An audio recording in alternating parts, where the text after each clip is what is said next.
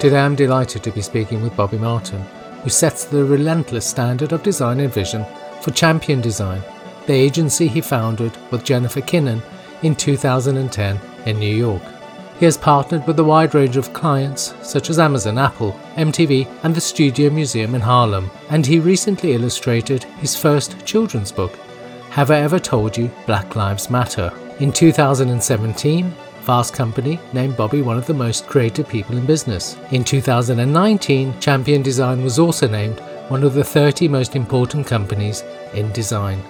So Bobby, thanks so much for joining us today. I know you're in, I know you're in New York because there's a 5-hour time difference and we're not in the same cities. But anyway, welcome to the podcast. It's great to see you.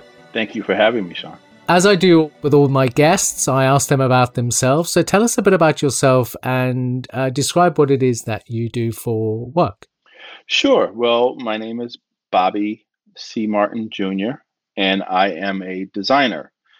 And that term is something that can be interpreted in a lot of different ways, but I am really a graphic designer that focuses on building brand identity systems. That also means that I just love making logos. And so in 2010, I co-founded a company called Champions Design with one of my best friends, Jennifer Kinnan. And we have been building brand identity systems for companies large and small all across the world, really. And, just being able to work with people that we really admire and companies that we are really inspired by. And so that's what we do. Explain to us a little bit about what you mean by a brand identity system. Sure. So a brand identity system. So, when you think about a brand, a lot of people admire a certain brand, love a certain brand, hate a certain brand for a variety of different reasons. But as a designer, as a graphic designer, when we look at brand, a lot of what we're doing is one, thinking about a logo and the ways that people would visually connect with the brand. But then we also think about all of the different things that you encounter when you are engaging with a different product or organization, or even choosing to buy a certain magazine or book. So that is creating the whole feeling and the world in which these brands live, and why people then trust or distrust them so much. And I think hopefully the people and the companies that we're working with, people will trust fairly well. But what we're able to do is think about all of the different visual cues, the symbols and the photography and the illustration and the color palette, and how all of that works together with language and messaging, and how companies and brands speak to one another and speak to their audience. And so that's what we do. We get to really help brands to put their best foot forward. There's a lot in there to unpack. I'm going to take a step back and ask you then, what's the thing that excites you most about what it is you do? Well, I guess there's a few different things. So let me see if I can focus it a little bit. I grew up as like a kid that liked to draw. And when you grow up as a kid that liked to draw, you're just trying to figure out what to do with it. How do you make a living doing something that you love? And I learned, I guess, very early on through university and through graduate school, that I could take kind of big ideas and whittle them down into one visual component that helped to tell that story. And so I love, taking the complexity of an organization and figuring out how to visually represent it with a logo. And I just love doing it. I love creating logos. I love drawing. I love making. I love the challenge of it.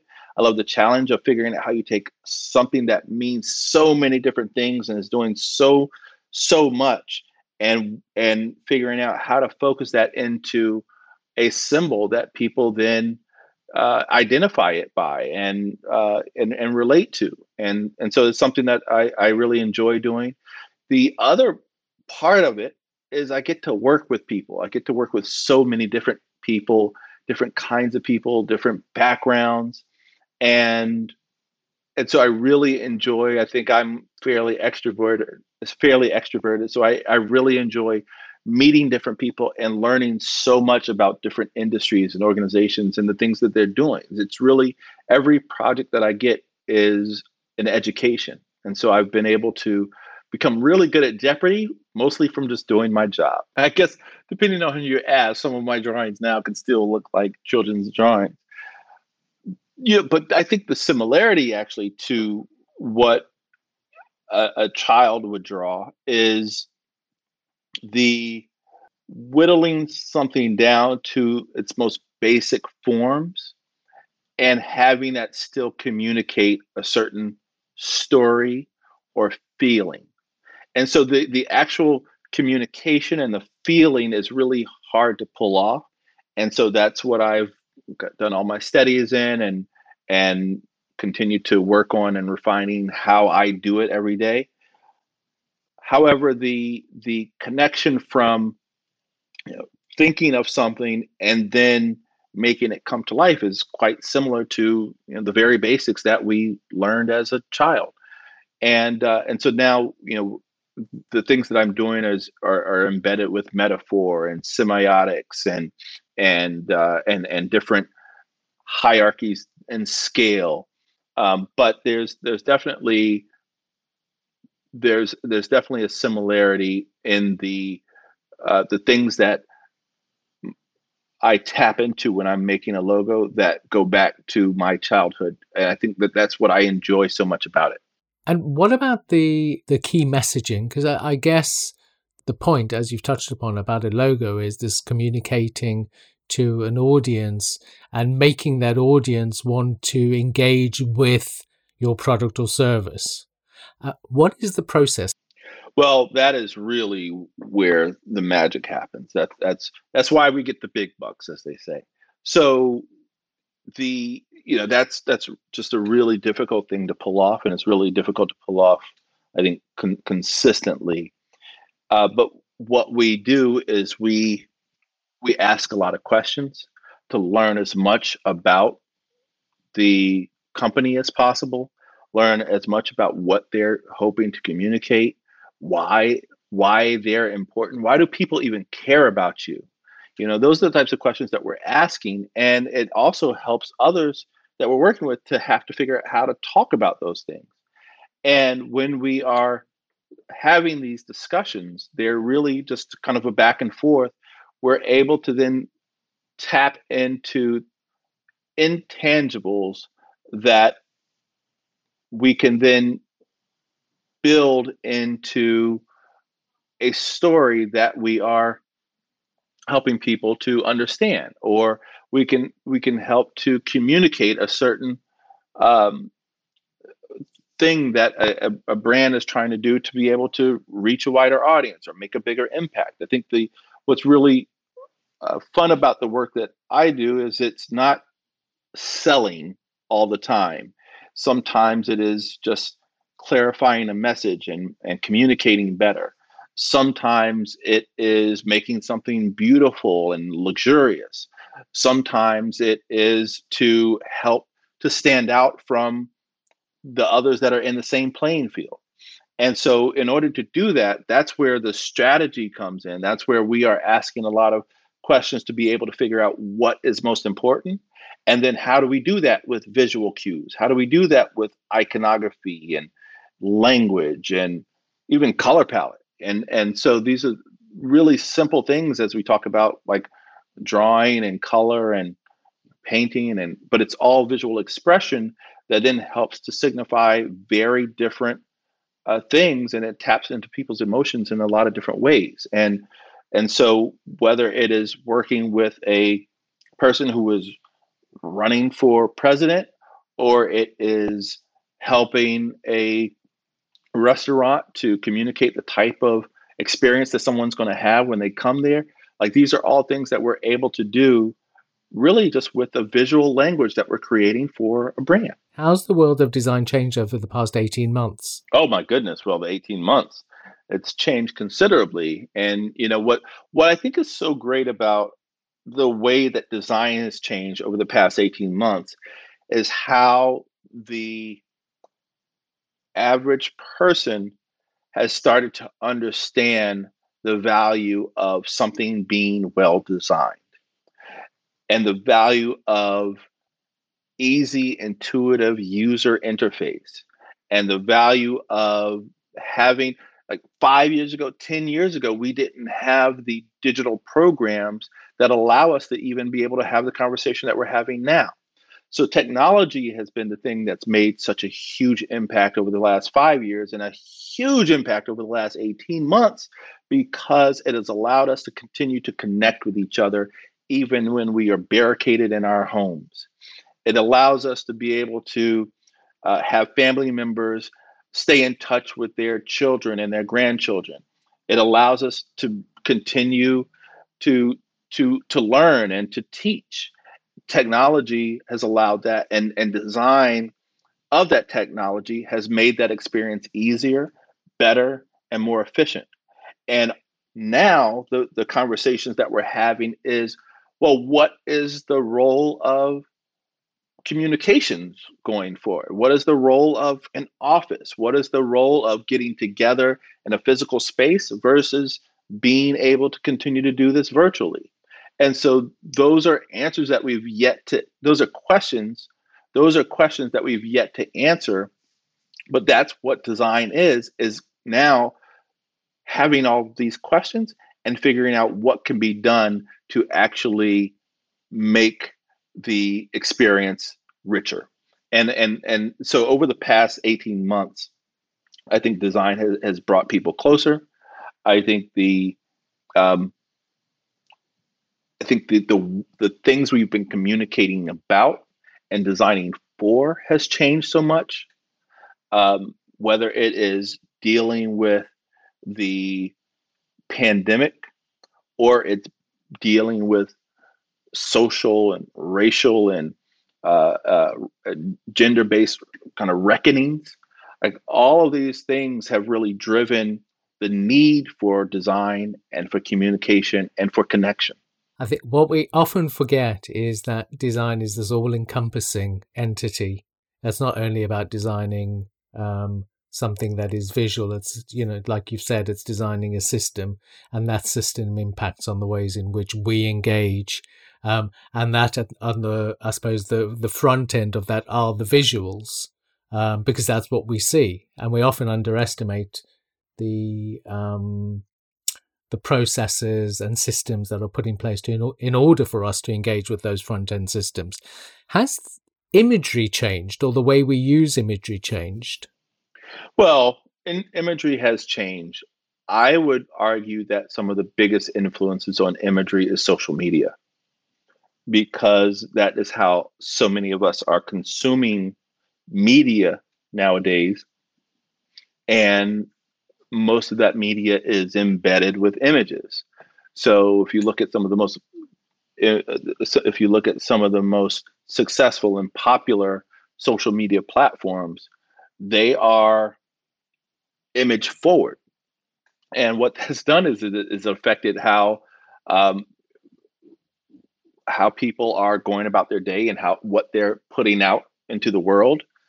So having these curated images that they're putting out on Instagram, or if you look at something like TikTok, how there's these full on visual kind of stories that people are performing, and that is so different than anything we could have even imagined 5 years ago with TikTok. And so the way that we're consuming media and imagery is evolving because technology is evolving so quickly. And so what I found also is just the speed in which you are the speed at which you are consuming the media is so much quicker, because it used to be, whether it's a billboard or back when I in my generation sitting in front of a television for you know way too many hours a day, and have being bombarded with TV commercial after TV commercial is how we were kind of looking at imagery. But now you just flip through it, you scroll through it, you skip past it. And so I think the speed in which we are consuming imagery has really affected how clear things need to be, or how loud something might need to be, or how quiet something might need to be. So I think that the way that we are consuming imagery really affects what the images are that we are seeing. Mm.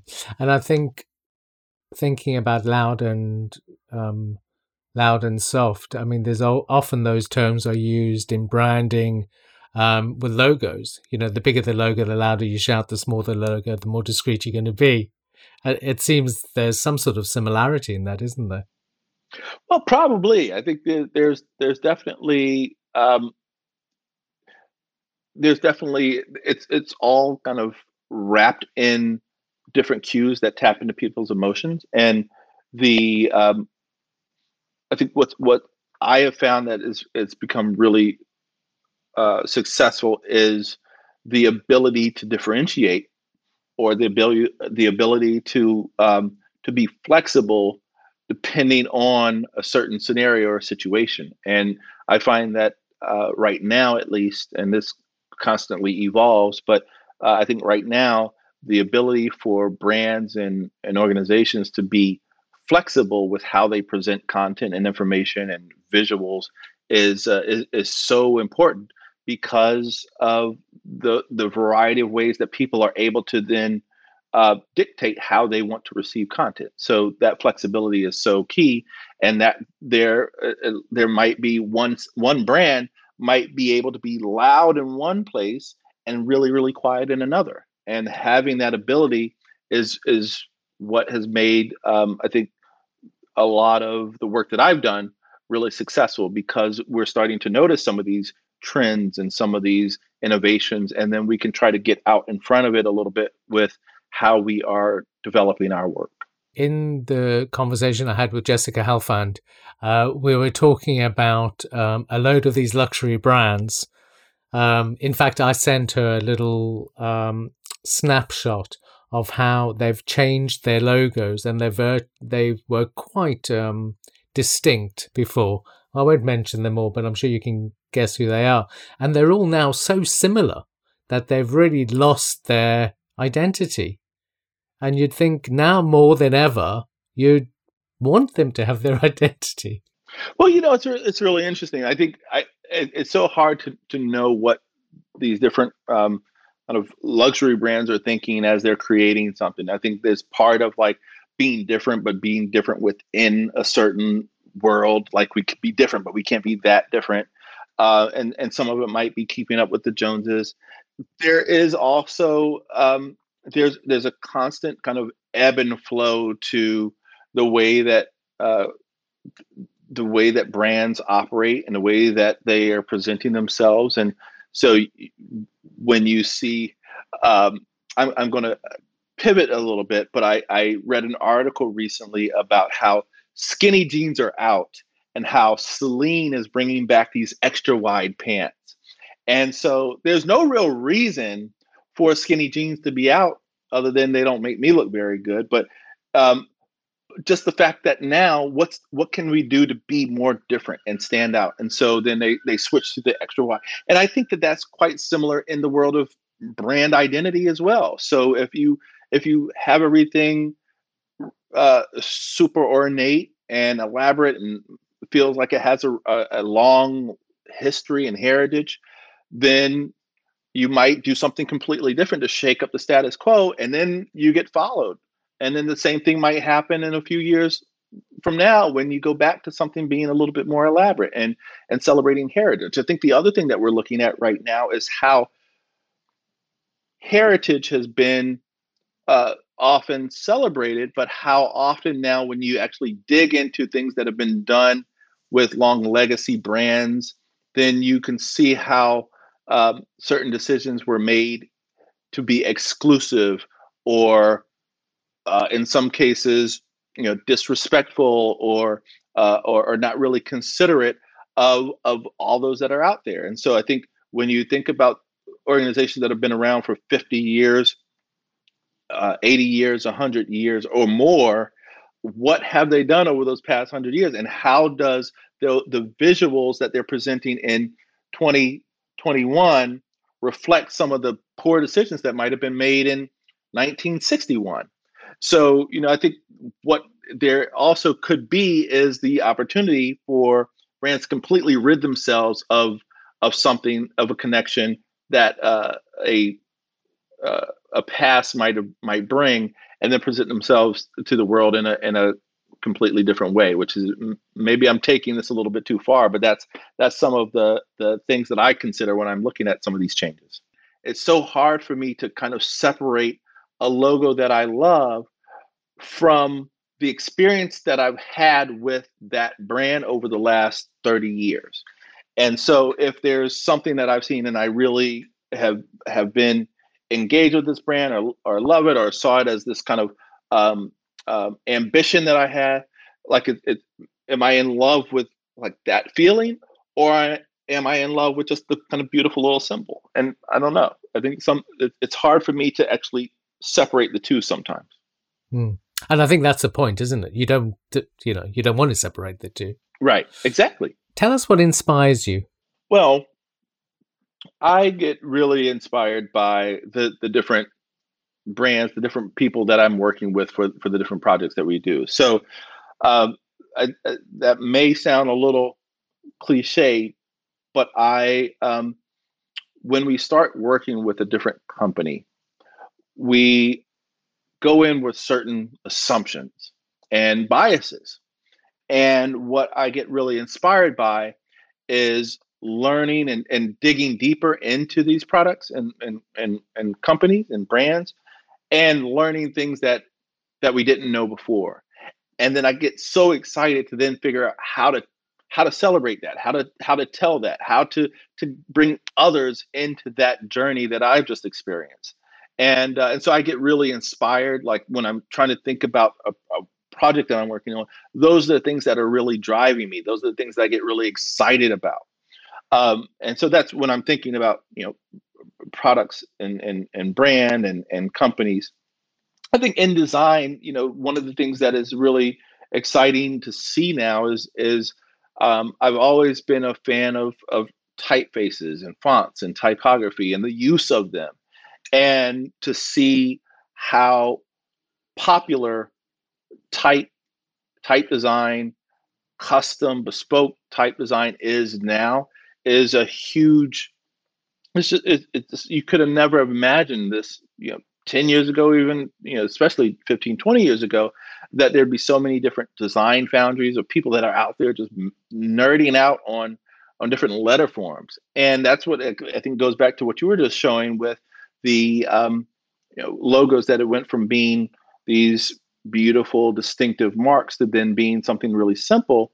I particularly love like the something that has a little bit more craft to it. I particularly love something that feels like it's been a little bit more labored over. And so those are the things that I get inspired by, I think, now in the design world, because I see how technology is starting to make an impact in how type design is being used. And you can see it in so many of the different things that we interact with every day. I'm yearning for a little bit more of the things that you can see that were done by hand, because there are certain serendipitous moments that can happen that then are these happy accidents, and it's harder to get to that when you're working in the precision that digital platforms can sometimes create. I was teaching a class at St. Martin's in London. We were looking at dying crafts, and one of those dying crafts was sign writing. Yeah. Which, not dissimilar. No, not exactly. Yeah. Yeah. And we recently worked with this incredible sign painter out of Jamaica, who just, like, what was so great about the work is seeing how these idiosyncrasies come out in the creating the letter forms, and that's what makes it so fascinating and distinctive. And I love it. Throughout the podcast series, what has often come up is the handwriting of the craftsman. The hand of the craftsman is always evident in their work, isn't it? Yes. Yep. So it would be remiss of me not to talk about luxury at all. How does design communicate luxury? Well, design can communicate luxury in so many ways. A lot of it can be through, maybe, I think some of it is through the way something looks and the way something feels. So oftentimes when we're looking in the print world of whether it's packaging, booklets, and others, we can rely on certain finishes and different uh, tactile changes that can reflect quality or and luxury. Um, Color can also be a huge component with luxury, where when you look at packaging, I remember when you know Apple's packaging from the very beginning really has always been looked at as being just the very best. And what we did when I was working in London, actually, when I was working at Nokia, one of the things that we learned in doing some case studies is we found that Apple really did all their packaging in black or white. That was it.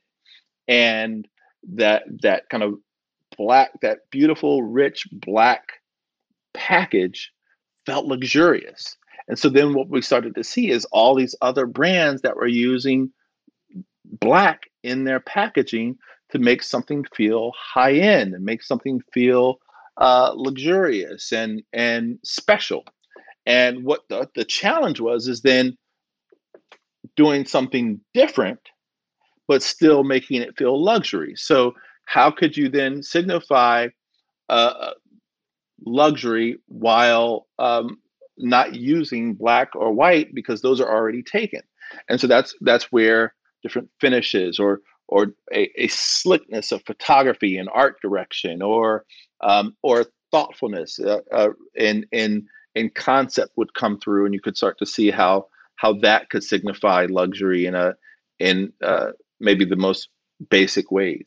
I think now I look at like kind of the bigger stories that are being told, and when I look at fashion brands, the way that right now it seems that partnerships are just huge, collaborations are huge, and the so it's not enough just to have your own brand.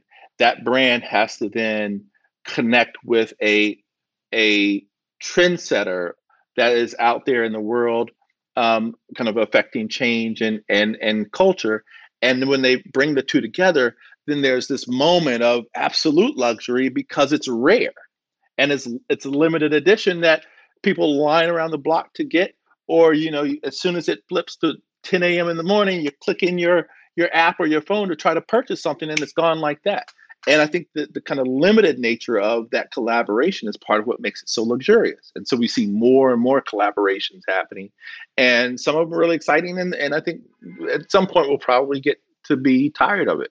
I'll add the slightly contentious bit. Are those experiences really luxury, or are they purely marketing to get people to buy more and more product? Well, it has a lot to do with it. Yes, I mean I think there's the really kind of proactive marketing and the thinking that's gone into setting up this feeling of limited, so therefore people want it. And then there's the actual branding and the graphic design of it that then helps to deliver on that promise of it being luxurious, or rare. So yes, branding can have a lot of impact in the selling of a product, and whether that product feels luxurious or feels like it is something that is accessible to everyone. I don't know. I'm not one that's convinced by these by the collaborations that the luxury brands put together, because I sometimes don't find them to be. I find them to be slightly disingenuous.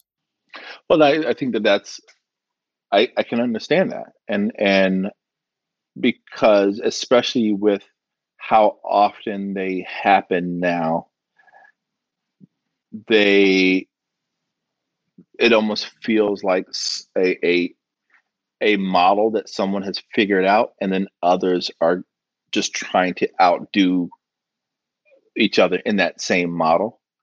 And so there is a disingenuousness to it, because it where is that collaboration coming from? Is it coming from a brand that traditionally has had a collaborative spirit, or is it just coming from the fact that this is what we know works? And so I totally agree with you in the fact that it can it can fall flat and not work. That doesn't it doesn't mean that it's not working. I mean, I see more and more of it, but I do think that there's going to be a point when it plateaus, and because there's the rareness and the feeling of I'm the only one to have this experience. I'm just thinking about your own campaign that you did for Carnegie Hall. Yeah, like you might go to Carnegie Hall and have a one of a kind experience because it's live music, because it's at this venue that is only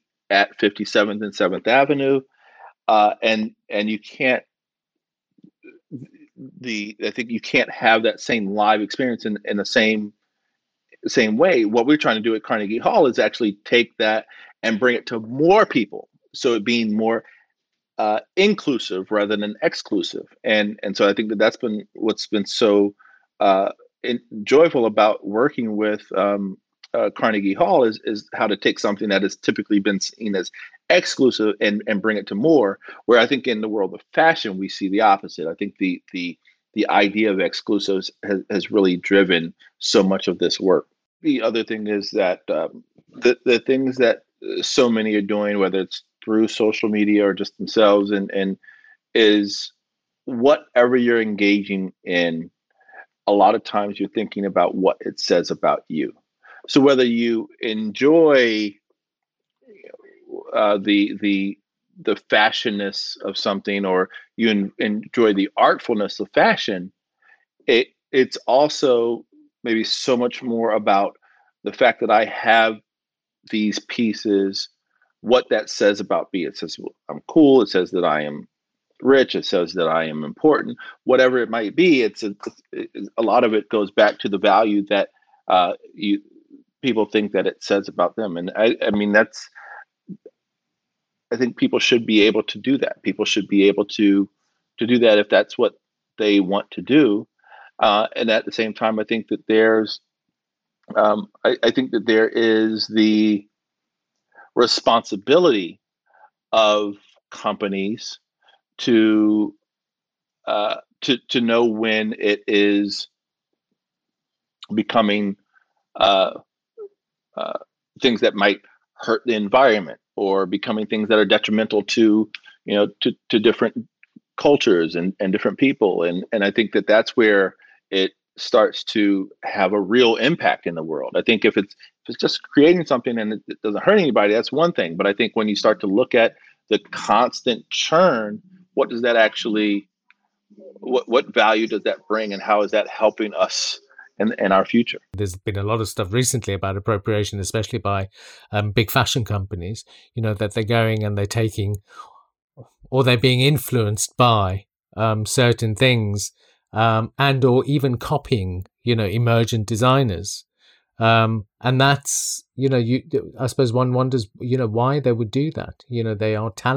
They've got talent pools amongst their own, employee base, and you'd wonder why they would think it appropriate to not only copy but also appropriate. Yeah, I I'm not sure that they're going out deliberately doing it and saying, let's copy this and build on that, or we can appropriate. I'm pretty sure that those aren't the conversations that are having. I My guess is that they're making things and they aren't being as considerate about where it's coming from as they should be, and that's the responsibility of these companies. In the past, it used to be influenced by different cultures, and it was okay to be influenced by them. But now that's changed, hasn't it? I think the question is it okay to be influenced by these other cultures?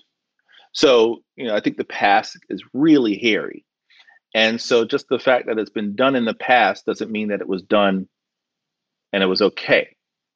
And what uh, I think some do better than others is that if there is an influence, to throw all of the weight of their global brand behind magnifying that culture and helping and supporting and being able to put the scale of a global brand behind, whether it's a fashion designer that used to design for hip hop, or whether it is for a cause. I think the what companies can do is use their platform for good, and that doesn't mean that they have to go around being kind of a green, crunchy, kind of company, but it does allow for the influences to be something that both are benefiting from. And I mean, this is could be totally controversial. I mean, but I I do feel like having if you're a company that has resources and assets that many need, can you help to provide scholarships to bring more people from those communities through schools? Can you help to and very proactively bring those influences into your design departments and your major executive boardrooms? And I think that that's where the rubber meets the road. I mean, so some do. I think if you look at some companies who even from many years ago and generations ago created foundations. If you look at Ford Motor Company, in where they created the Ford Foundation, which is one of the most successful foundations globally, that is creating a huge impact in social impact and social justice and the arts. And Ford did that by going against the grain. There were many that would say I'm not going to purchase more Ford vehicles, and I'm going to tell all my friends. And they still have this foundation that is now worth billions and is out there just doing good out in the world. And so not everybody's going to do that, but I think there are some that have, um, and I think it takes guts, it takes balls, it takes a lot of pushing ideas uphill when a lot of people don't want that to happen, and sticking with it and being persistent. And so I think that we're starting to see some companies do that. The NBA just started a foundation called the NBA Foundation, which is starting to put funds into the different communities of underserved communities. So I think that it's starting to happen in some cases, and in some cases it's just completely gone over people's heads. I wanted to ask you about how you define or what terminology you use to describe your work. Do you think of yourself as a graphic designer? Are you a visual communicator? Are you a brander, if there's any such a word? Well, a black man being a brander is like I don't know, that's a little scary. Um, and so I don't think I would ever call myself a brander. I do work in the world of branding, That maybe and I came think out wrong. well, I work in the world of branding. I'm a graphic designer. I'm a strategist. I'm an illustrator. I've been able to wear a lot of hats, and I think what happens, it's kind of like music, where you well, I love the music that I grew up with, or that I had certain really kind of key experiences with, and so that's always the music that I go back to when on a rainy day.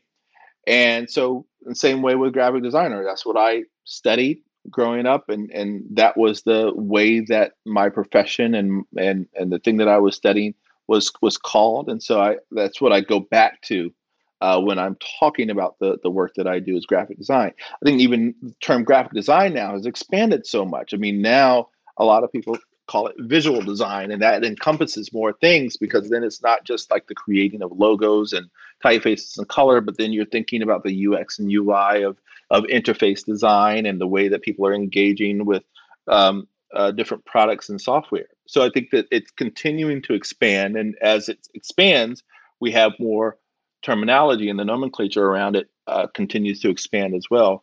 And I think I don't want to be a dinosaur, so I have to continue to be open to change.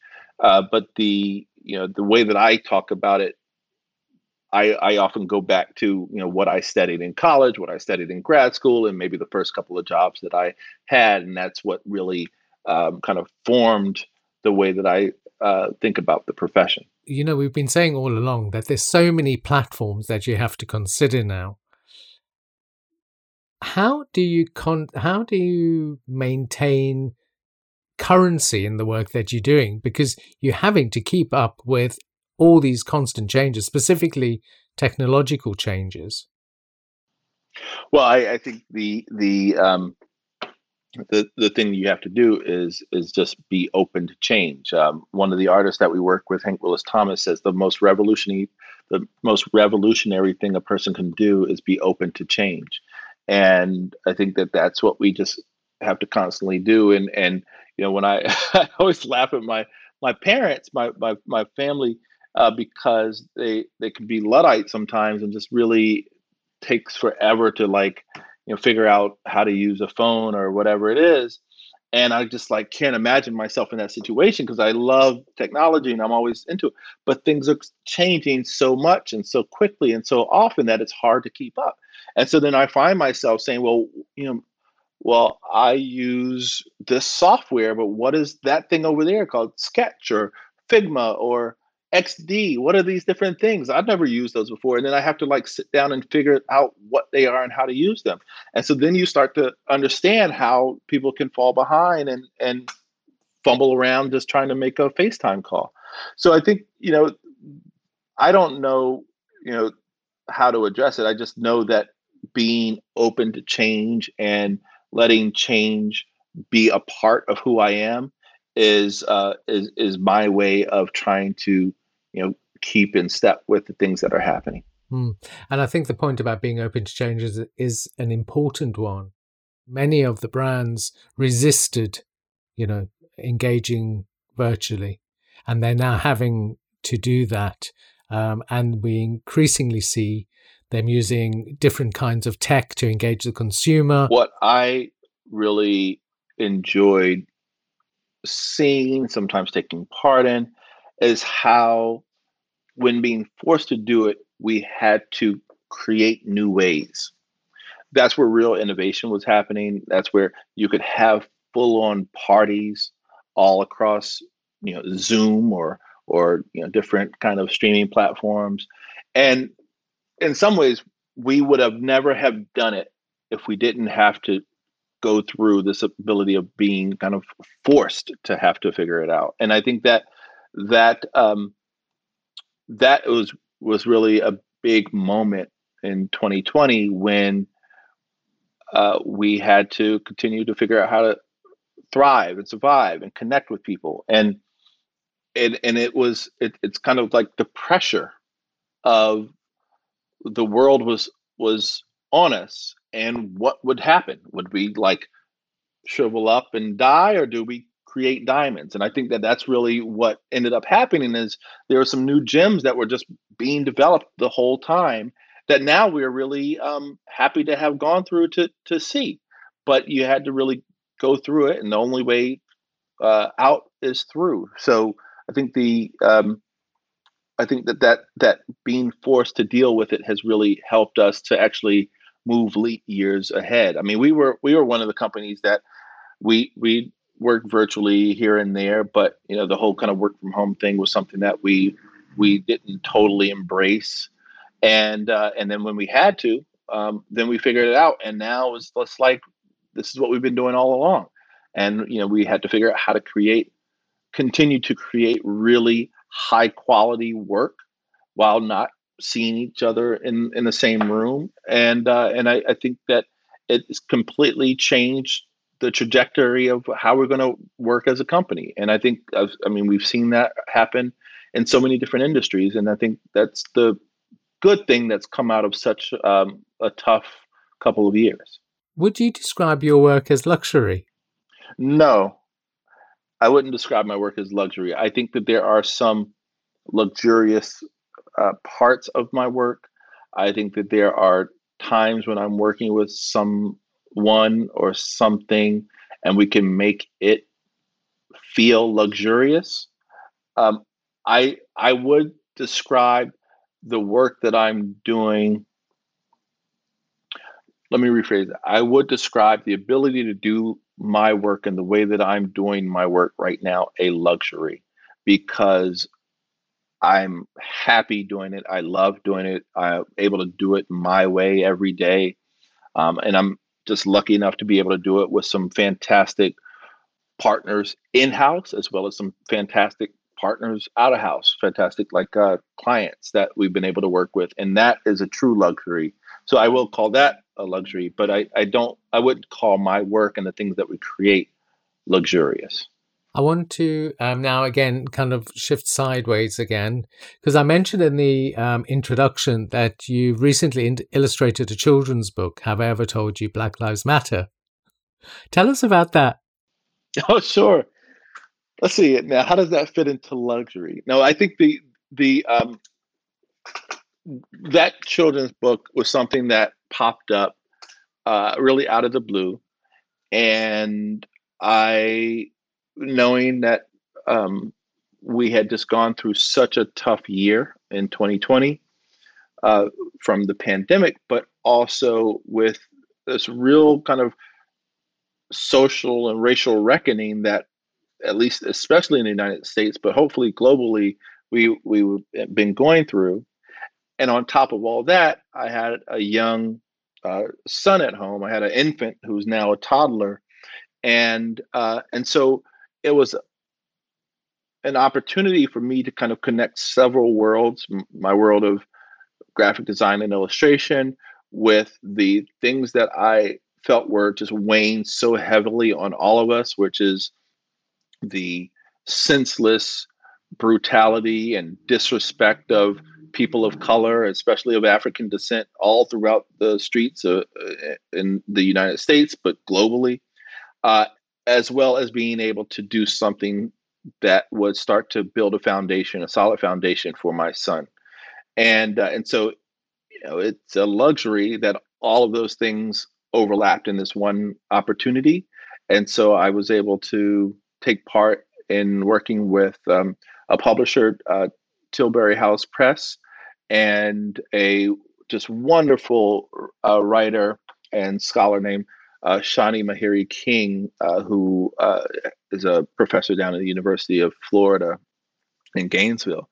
And he had written this copy that really spoke about the contributions of uh, Black people in America over the past uh, centuries, and many of them often overlooked. And so, how could I, as a designer, be able to provide focus and highlight to many, many of those names, as well as some of the things that they do, and do it in a way that kind of express the intent of the story that Shani had written, as well as do it in a way that would help to stand out so that when someone is reading it, it feels like the experience that you would want people to remember and kind of tap into. So I just really enjoyed it. I was able to use a little bit of my illustration background, a lot of my love for typography and color, and just kind of bring it all into this really fun book for, I would say, for maybe older young for young kids, but older young kids. Like it's probably like those that are in later in elementary school and early middle school. I think was kind of the right age group, but also for adults. It's just a really fun project to have to get to do. Yeah, no, I just read about it. I thought that's an amazing thing to do, um, and having I guess having the time to do it, Oh well, because I never there's had time to do it. We did it, but it was like, the lucky thing with my, like, we were pretty busy and stayed pretty busy all year round last year. Mostly you got to stay busy because you know that you are putting food on the table for so many people, and so we had to stay busy. And so this book came up, and it wasn't something that was really going to help put food on many people's table, but I knew it was important. So I was able to do that kind of on top of the day to day, more lucrative brand work that we were doing. But it was a lot of fun. It took a good amount of time because it's just really intricate, and we were constantly evolving. The book was evolving as we were working on it because it was written in a certain way, and then when I started to bring it to life with illustration and type, then that would kind of affect how people would read it. So then we would do some refinement on how it would read and things like that. So it was this really fantastic collaboration between the publisher and Shani and I.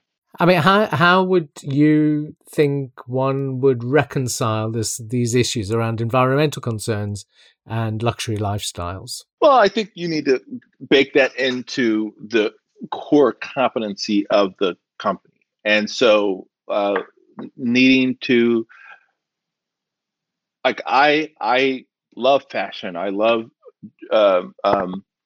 jewelry. I love cars. I'm just like a fan of all of this. And so I'm just as much a I like it, but I think we can critique it and help that it continues to get better. And what I have found is there are some companies that will put sustainability kind of right there front and center in the work that they're doing. And I just really admire that, because oftentimes it takes longer, it's more expensive. And so to be able to do that really takes true commitment. There is also this idea, and I've learned a lot of this from my students at the School of Visual Arts in the MFA design program in New York, because they will often do thesis projects where they're bringing up this idea of fast fashion. And so I learned a lot through working with these students as they're trying to create these products that address, fast fashion. And I don't know the full theory around it all, but some of the things that have come up were, instead of constantly making things that are cheap that people would buy and then discard and then buy another thing, is there value in having things that might be slightly more expensive, but that would last a little bit longer, that then have a longer life cycle, because then it doesn't stack up in the trash bins and in the water supplies, and you're not using as much in kind of building a huge carbon footprint. So that's something that has kind of stood out to me in some of the conversations I've had with those students recently, that I've been interested in and thinking a lot about, because I had to think about myself as a consumer and what I'm doing as a consumer, because as what I'm doing as a consumer affects what someone's going to do as a brand, right? So if I'm constantly buying this stuff, then there's a market for it, and so there's the supply meets the demand, and so what we need to do is then figure out, like, how do we better focus our dollars, our pounds on brands that are actually conscious of the impact that they're making out there in the world and doing something about it. And you can see that now, even like when you look at air travel and how they're trying to offset some of the carbon footprints. You can see that in the big companies of Amazon and Apple and others, and what they're doing. And I think there's some that are doing it maybe more for lip service than others. And what we want to do is figure out as consumers how we can use our dollars to make the world a better place. So, it's figuring out how we can say, these companies that are just creating a lot of things that we're going to buy and throw away.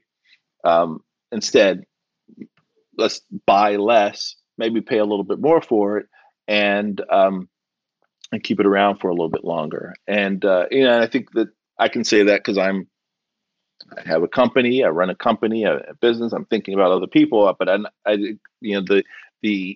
the reality is, how do we do that and make it accessible for everyone, so that those that don't have to spend tons of money on stuff can still make a positive impact in the world. And I think that's the big question that companies are going to have to address.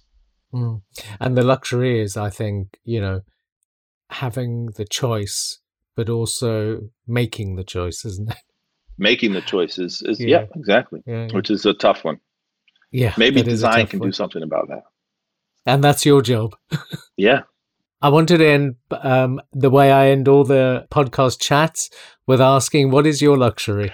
Well, my luxury in the past 2 years has been that I've been, for the most part, stuck at home with my son and with my partner, and we've had the ability to spend so much time with him.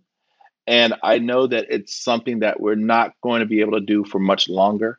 But I was so happy to be able to just spend every single day with my son. And I would hope that it's made a really profound impact on his formative years. Um, I was able to do that for a couple of reasons. One, because we were forced to be inside. And we were able, as a company, I was able to figure out how to make it work so that I could spend time with him and still get my work done.